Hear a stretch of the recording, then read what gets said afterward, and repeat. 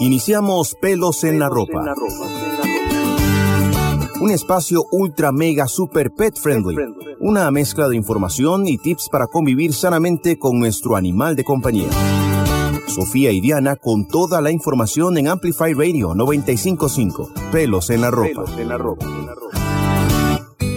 Hola, bienvenidos una vez más a Pelos en la Ropa, el programa para quienes firman cada una de esas peticiones para reducir el uso de pólvora porque sabe cómo le afecta a los animales. Una intro un poco triste, pero que antecede el programa de hoy dedicado a prevenir el miedo por la pirotecnia.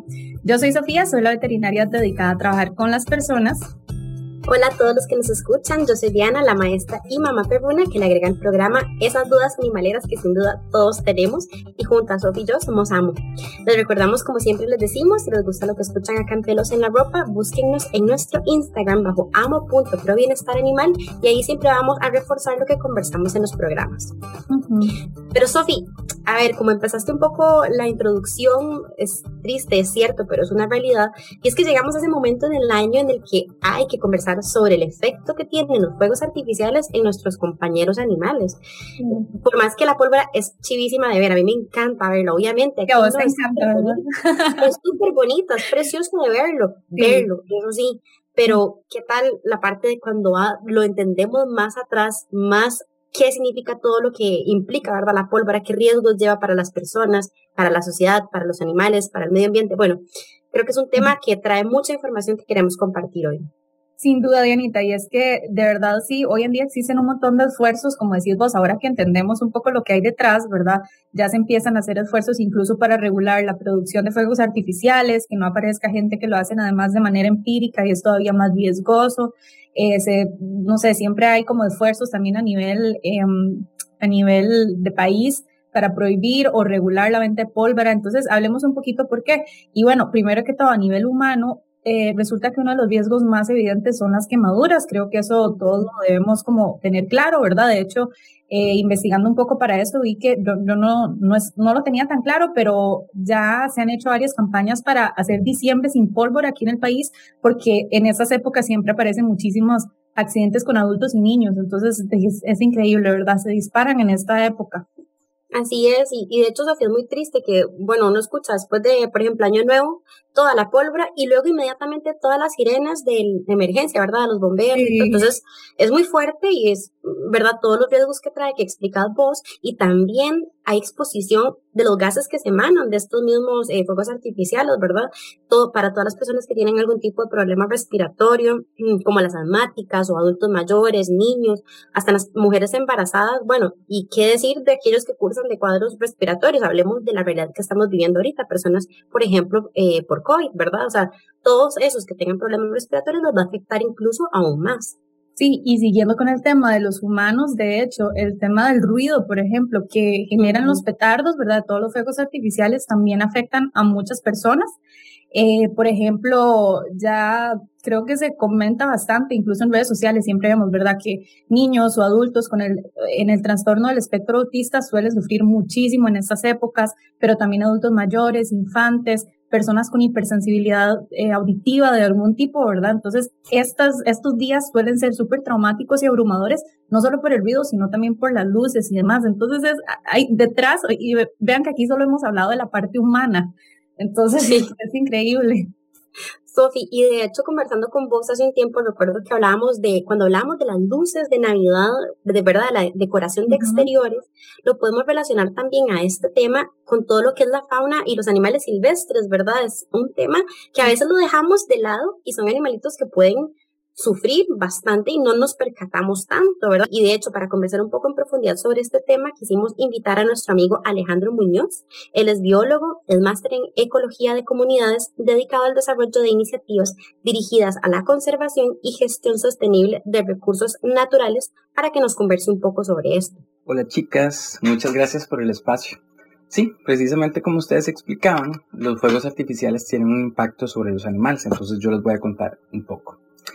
Bueno, primero, los estímulos visuales y auditivos de la pirotecnia producen en las aves y en otras especies fuertes reacciones como el aumento del ritmo cardíaco y de la respiración.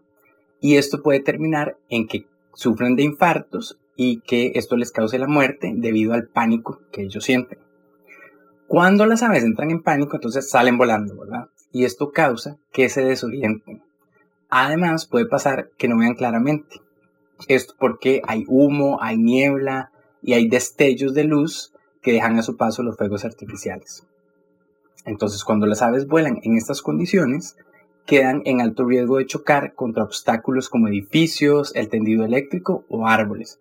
Y esto puede llevarlos a sufrir lesiones o incluso a morir instantáneamente al chocar. También como consecuencia de la huida, se altera el tiempo que dedican a alimentarse y a descansar. Se ha demostrado en varios estudios que las aves adultas, como producto del miedo que sienten, abandonan sus nidos o llegan a ellos muy tarde, y entonces dejan desprotegidas a las crías que quedan a merced de sus depredadores o de condiciones climáticas adversas que puedan pasar.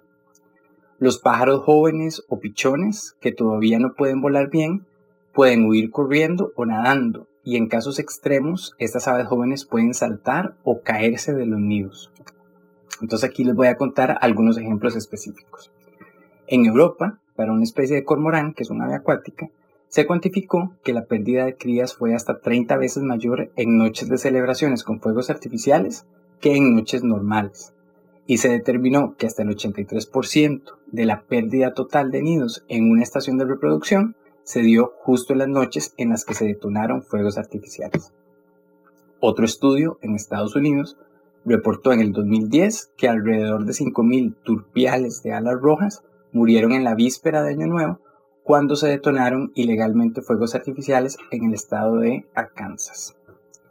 También en Europa se encontró que en las noches de fuegos artificiales miles de aves tomaron vuelo poco después de las detonaciones.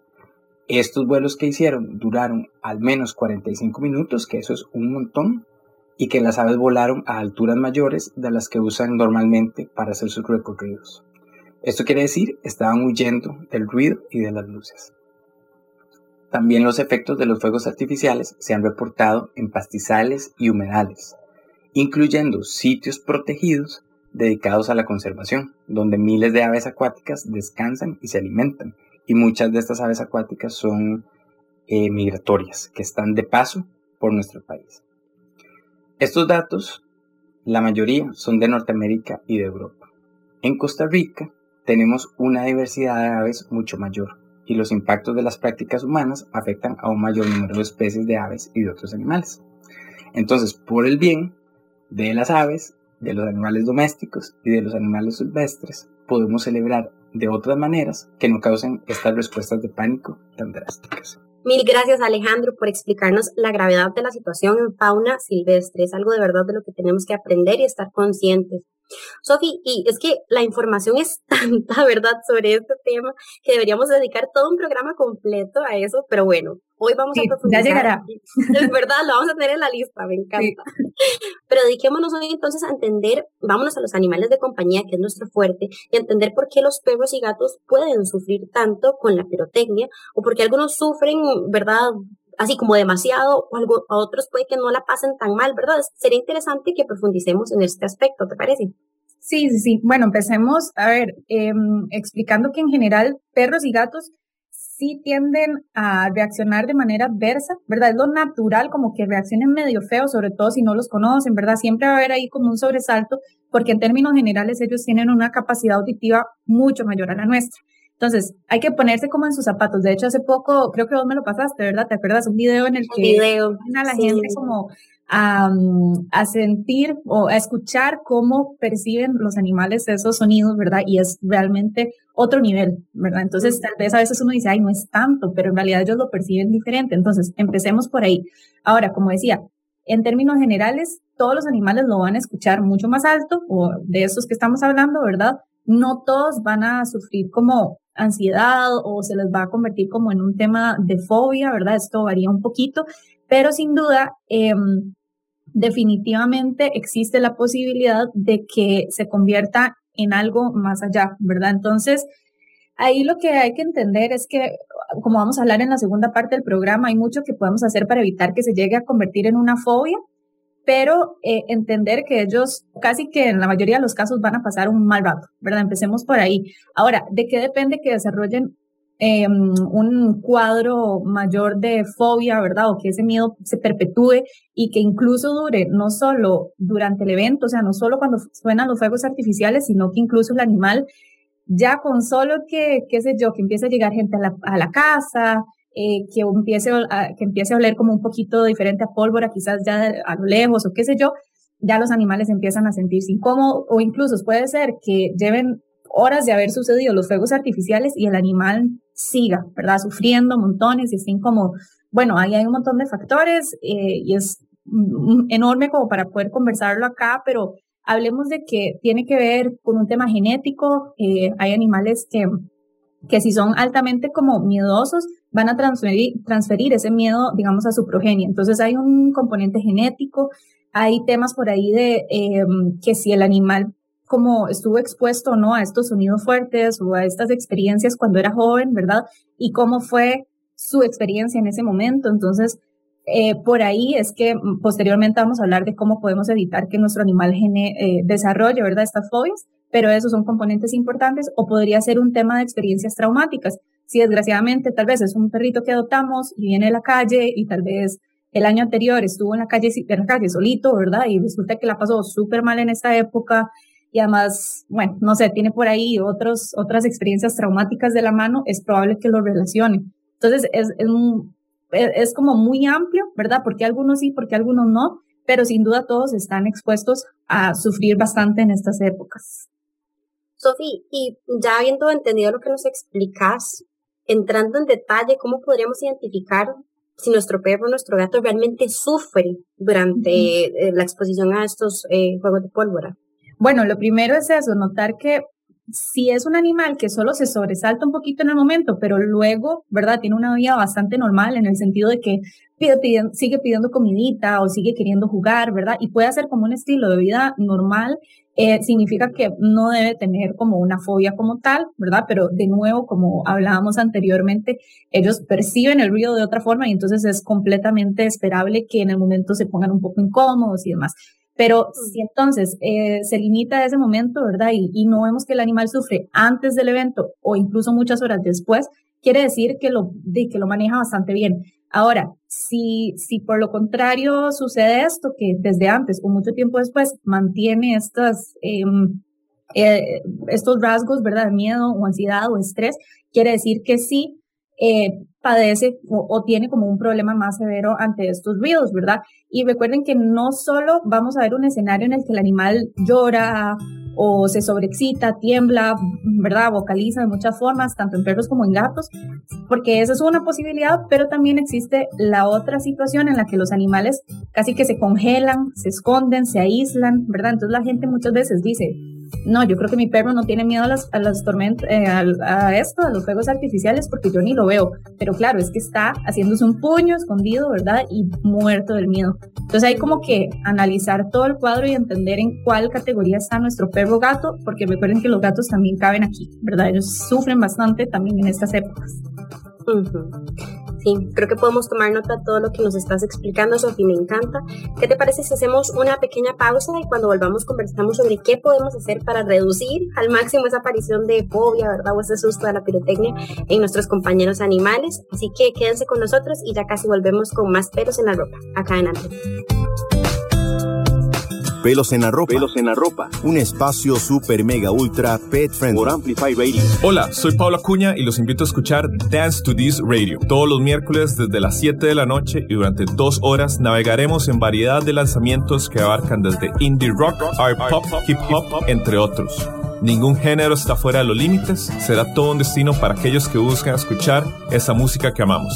Recordá, todos los miércoles a las 7 de la noche por Amplify Radio 95.5. Soy Mauricio da Pena. Y yo, Cata Restrepo. Y juntos presentamos Flamingo de Noche, un espacio para la comunidad LGTBIQ+. ¿Y para quienes la apoyamos? Semana a semana tocaremos temas de la comunidad. Porque en Flamingo creemos que las cosas hay que hablarlas. Acompáñenos todos los miércoles a las 10 p.m. por Amplify Radio. Flamingo de Noche.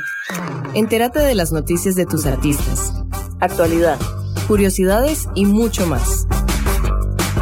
Búscanos como Amplify Radio FM en Instagram. Amplifyradio.com. Volvimos. Pelos en la ropa por Amplify Radio. Bienvenidos de vuelta a Pelos en la Ropa. Somos Sofía y Diana de Amo y estamos por acá siempre para sacarlos de las dudas animaleras que sin duda todos tenemos. Pero antes de continuar con el programa de hoy, vamos a escuchar nuestra cápsula de tips veterinarios. Ansocare, tabletas y jarabe de Himalaya para reducir el estrés y ansiedad de tu mascota, presenta Tips Veterinarios. Esta edición de Tips Veterinarios es traída a ustedes por Ansocare Himalaya, el coadyuvante natural para el control del nerviosismo, hiperactividad y estrés sin efecto sedante.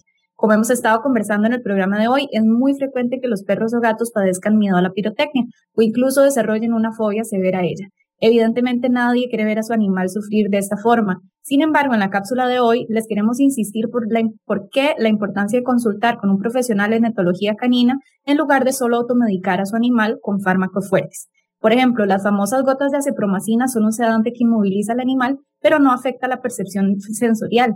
En otras palabras, el perro o el gato parece estar relajado, pero mentalmente está sufriendo la misma ansiedad o incluso un cuadro peor porque es incapaz de huir o protegerse. Por otro lado, medicamentos sedantes aún más fuertes como benzodiazepinas pueden afectar la salud de su compañero, interferir en su conducta y aprendizaje, conllevar a la dependencia del fármaco o incluso causar reacciones contrarias a las deseadas como aumentar la excitabilidad.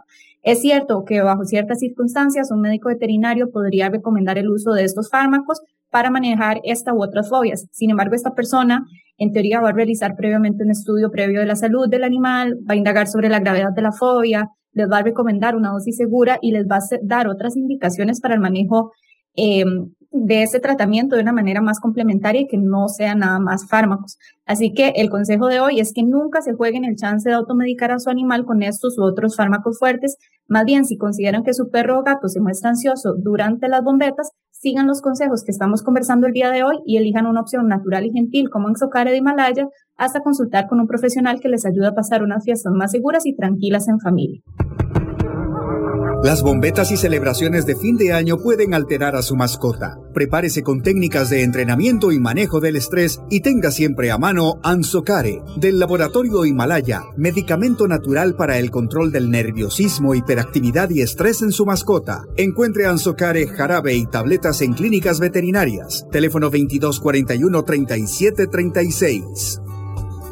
Antes del corte les comentábamos sobre los riesgos de la pólvora, de cómo identificar si nuestro animal podría sufrir la fobia a la pirotecnia o no.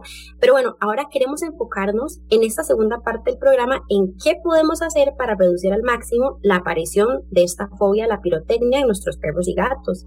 Sofi, ¿qué podríamos considerar como preparativo, verdad? O como la parte inicial antes de que empiecen las fiestas per se. Podemos empezar por ahí tal vez, ¿verdad?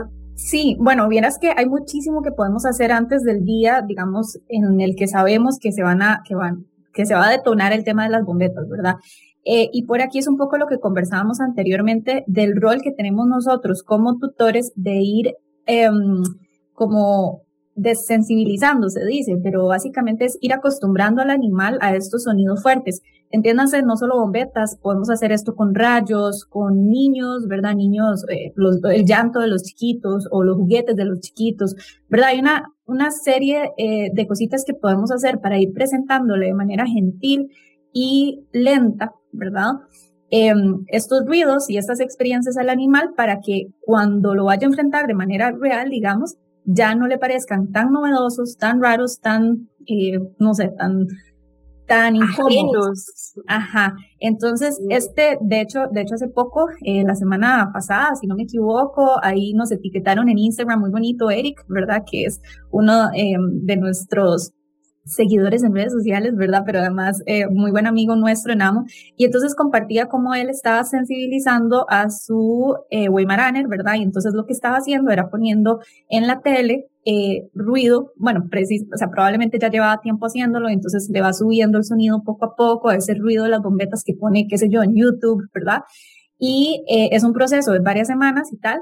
Pero para ese momento, el video que comparte es ya el perrito súper acostumbrado al ruido de las bombetas, ¿verdad? Y como pasándola tranquila, ellos están jugando y demás. Entonces, esto es precisamente lo que tenemos que ir haciendo, que el animal conozca esos ruidos, que vayamos presentándolo cada vez un poquito más fuerte y ojalá asociándolo a algo agradable.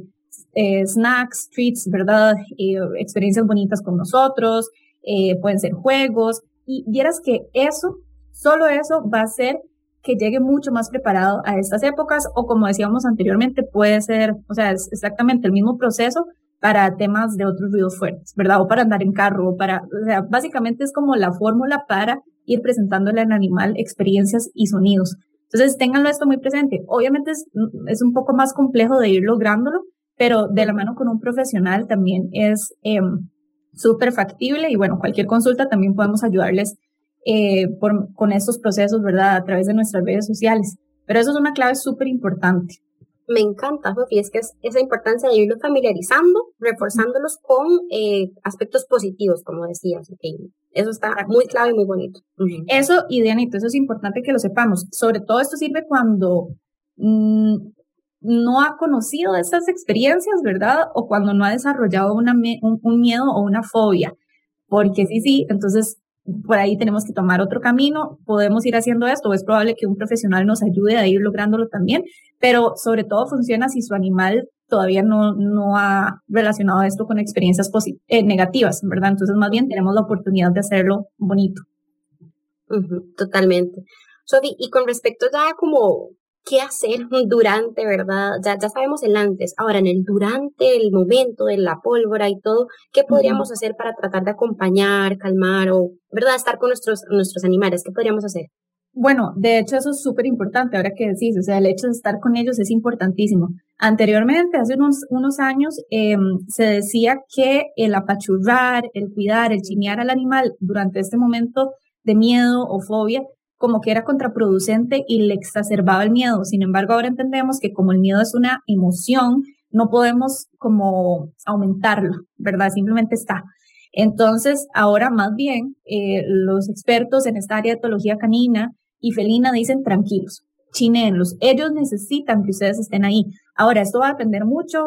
Van a haber animales que van a ser muy receptivos a ese chineo. Van a haber otros que puede ser que más bien nos digan, no quiero que me toquen, estoy estresado, ¿verdad? Recuerden las señales de calma que hemos hablado en otros programas, ¿verdad? No sé, los bostezos constantes, los relamidos de sus bigotitos y sobre todo como exponer los dientes, ¿verdad? O hacer estos gestos ya de que están como incómodos y pueden morder. Ahí, por supuesto, tenemos que tener un cuidado de no chinearlos y más bien estar presentes y acompañarlos, pero mucho, mucho cuidado con eso porque también en esta época aumentan mucho las mordeduras.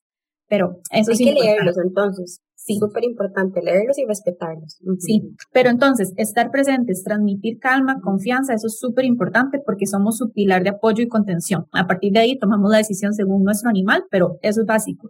Ahora, una cosa que hemos conversado en muchas ocasiones en AMO en estas épocas es la importancia de hacer un lugar seguro en casa para ellos, como esta cuevita, este espacio, ¿qué les llamaría así? Como este lugar, ¿verdad? Donde ellos se sientan súper seguros, que usualmente ya nuestros perros o gatos como que van a tener un lugar predilecto, ¿verdad? Entonces, prestemos atención a dónde suelen refugiarse y hagamos que ese lugar sea muy seguro, sea cómodo. Ojalá elegir uno donde no entre mucho ruido y no entre mucha luz, porque solo el simple hecho de la luz ya esto va a motivar el miedo, ¿verdad? Y el estrés en ellos, pero más bien que ahí tenga todo lo que necesita, su camita, ¿verdad? Que esté súper, súper a gusto. Y podemos además acompañarlo en ese momento como con jueguitos de comida o lo que hemos hablado muchísimo, que son los comederos interactivos, ¿verdad? Hicimos un programa hace poco sobre ese tema, pueden ir a buscarlo. Y todo esto va a lograr que en ese momento logre como sobrellevar un poquito más como esa situación, ¿verdad? En términos generales, porque sabemos que hay casos sumamente severos que no van a servir de ninguna forma a hacer esto y lo que sea, ¿verdad? Y es cierto, muchas veces necesitamos un acompañamiento médico o sea, medicamentoso, pero ahí sí, sin duda, tenemos que trabajarlo con un profesional en medicina veterinaria porque no podemos automedicar, esto está clarísimo y ahora lo decíamos en la cápsula veterinaria, ¿verdad? Entonces, mucho cuidado con eso. Totalmente. Y Sofi, en esos momentos cuando están en su cuevita o así, me gusta lo que nos explicaste de, por ejemplo, el comedor interactivo, pero también podemos jugar con música tranquila, ¿verdad? Como entender que tal vez pueda ser algo que les atraiga o de pronto que a mi perrito le encanta que le toquemos las orejitas, ¿verdad? O acariciarlos de cierta forma. Este tipo de cosas según las características y gustos de ellos, también podría beneficiarles, ¿verdad? Sí, de hecho, eso los masajitos que decías en la cabecita, el lomo, ¿verdad? En términos generales, muchos animales responden muy bien a este apechugamiento, dice uno. Y hay un tipo de vendaje, Tellington Touch, que se realiza precisamente como para hacer sentir como apechugado o abrazado al animal, ¿verdad? Que es un poco como esta misma, digamos que tesis o esta base de masajitos, de acompañamiento, ¿verdad? Entonces, el vendajito, pues no podemos explicar por aquí cómo hacerlo, pero hay muchas fuentes en internet, ¿verdad? Y ese ayuda, colabora un poquito, pero tomen en consideración que todo esto deberíamos hacerlo cuando el animal todavía no está en el peor o sea, en ese momento crítico, ¿verdad? Ojalá, sí, ojalá después de comer, qué sé yo, a cierta hora antes de que se vengan las bombetas, lo llevamos a este cuarto, lo invitamos a que pase, no lo obligamos, sino que es como, venga, aquí es súper lindo, venga, acompáñenos. Como decías vos, podemos poner televisión o ahora hay playlists en Spotify o en YouTube que podemos utilizar, ¿verdad? Precisamente para reducir un poco como que es un ruido blanco que los relaja un poquito, ¿verdad? Entonces, todas estas herramientas funcionan, pero ojalá cuando no ha caído en crisis. Eso es importantísimo. Eso está muy claro, Sofía. Eso entonces es lo que podemos hacer un poquito antes y durante la situación de cuando ya están los juegos activos, los juegos de pólvora. Pero, ¿qué no debemos hacer, Sofía? Creo que eso es muy importante también que recalquemos.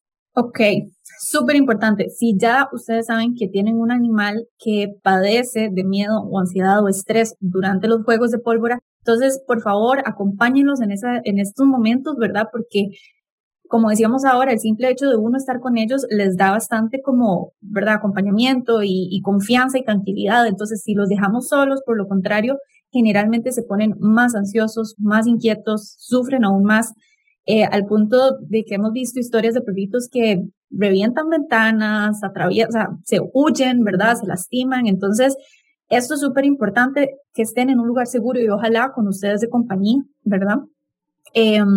Muy importante no amarrarlos o confinarlos solos en un espacio donde se pueden hacer daño, ¿verdad? O el amarrar, o sea, es lo mismo porque se pueden ahorcar incluso, ¿verdad? Con el nivel de ansiedad que muchos llegan a manejar, así que mucho cuidado con eso. ¿Qué más? Bueno, muy importante no, en este punto, entender que es algo que el animal no puede como manejar de cierta forma, ¿verdad? Es algo que está fuera de su control.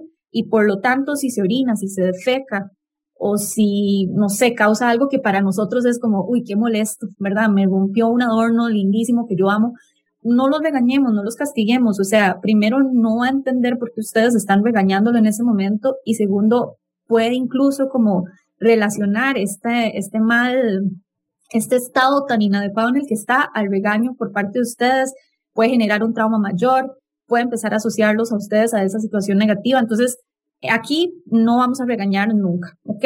Y bueno, ya dijimos, no medicamos, busquemos ayuda. Yo creo que aquí lo más importante es, si saben que tienen un animal que padece de esta situación, no lo minoricen, ¿verdad? Yo siempre les digo que básicamente es como si uno tuviera una crisis de ansiedad por X o Y, pero una crisis severa, ¿verdad? Que uno simplemente no puede manejar. Entonces, pongámonos en los zapatos de ellos, entendamos lo grave que es y seamos empáticos, ¿verdad? Entonces busquemos ayuda profesional y sobre todo hacer el mensaje de que traten de no utilizar pólvora, ¿verdad? Realmente tenemos que seguir buscando soluciones y ojalá para tener juegos de pólvora de otro tipo, pero que sea más gentil con el medio ambiente, con los animales y con las personas. Esos que son solo luz, Sofi, ¿verdad? Sí, ya se hace en algunas partes. Porque de verdad, yo creo que ya desgraciadamente es un acto cultural, ¿verdad? O algo que para nosotros es muy agradable y muy bonito, pero las consecuencias son severas. Y bueno, hasta escuchamos, ¿verdad? Por parte de Ale lo severo que puede ser para animales silvestres. Entonces creo que de verdad tenemos que actuar y seamos más conscientes con eso. Ese sería como mi mensaje final. Totalmente, Sofi, y acompañar a nuestros compañeros animales. Como hemos dicho a lo largo del programa, yo en lo personal les puedo decir que he usado el Anxocare con mi perrito y le funciona muy bien, es algo natural. Busquemos apoyo de nuestro veterinario, no nos mandemos a medicar o automedicar. Ya Sofi nos explicó, ¿verdad?, el por qué eso no debemos hacer nunca, pero vayamos a cuidarlos, a chinearlos y, como dice Sofi, evitemos la pólvora lo más que podamos por el bien de toda la sociedad. Sí, y la pólvora y también otros tipos de juegos de estos, ¿verdad? Como la dinamita o cosas de ese tipo que son pero terribles, así que de verdad demasiado cuidado, por favor. Así. Pero bueno, ese es nuestro último programa del año. Muchas ¡Ay, gracias. qué rápido! Sí, demasiadas gracias.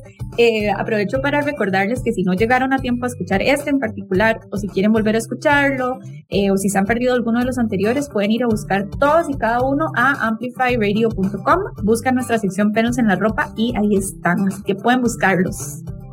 Así es, vistan muy orgullosos este fin e inicio de año esos pelitos en la ropa, porque sin duda así luce la felicidad. Que pasen un lindo año nuevo, cuidándose mucho y cuidando a sus compañeros animales. Nos empateamos luego. Chao. Chao. Las bombetas y celebraciones de fin de año pueden alterar a su mascota. Prepárese con técnicas de entrenamiento y manejo del estrés y tenga siempre a mano Anxocare, del laboratorio Himalaya, medicamento natural para el control del nerviosismo, hiperactividad y estrés en su mascota. Encuentre Anxocare, jarabe y tabletas en clínicas veterinarias. Teléfono 2241-3736. Finalizamos Pelos en la Ropa, un espacio super mega ultra pet friendly. Diana y Sofía estarán de vuelta el próximo miércoles a las 6 de la tarde en Amplify Radio 95.5. Pelos en la Ropa.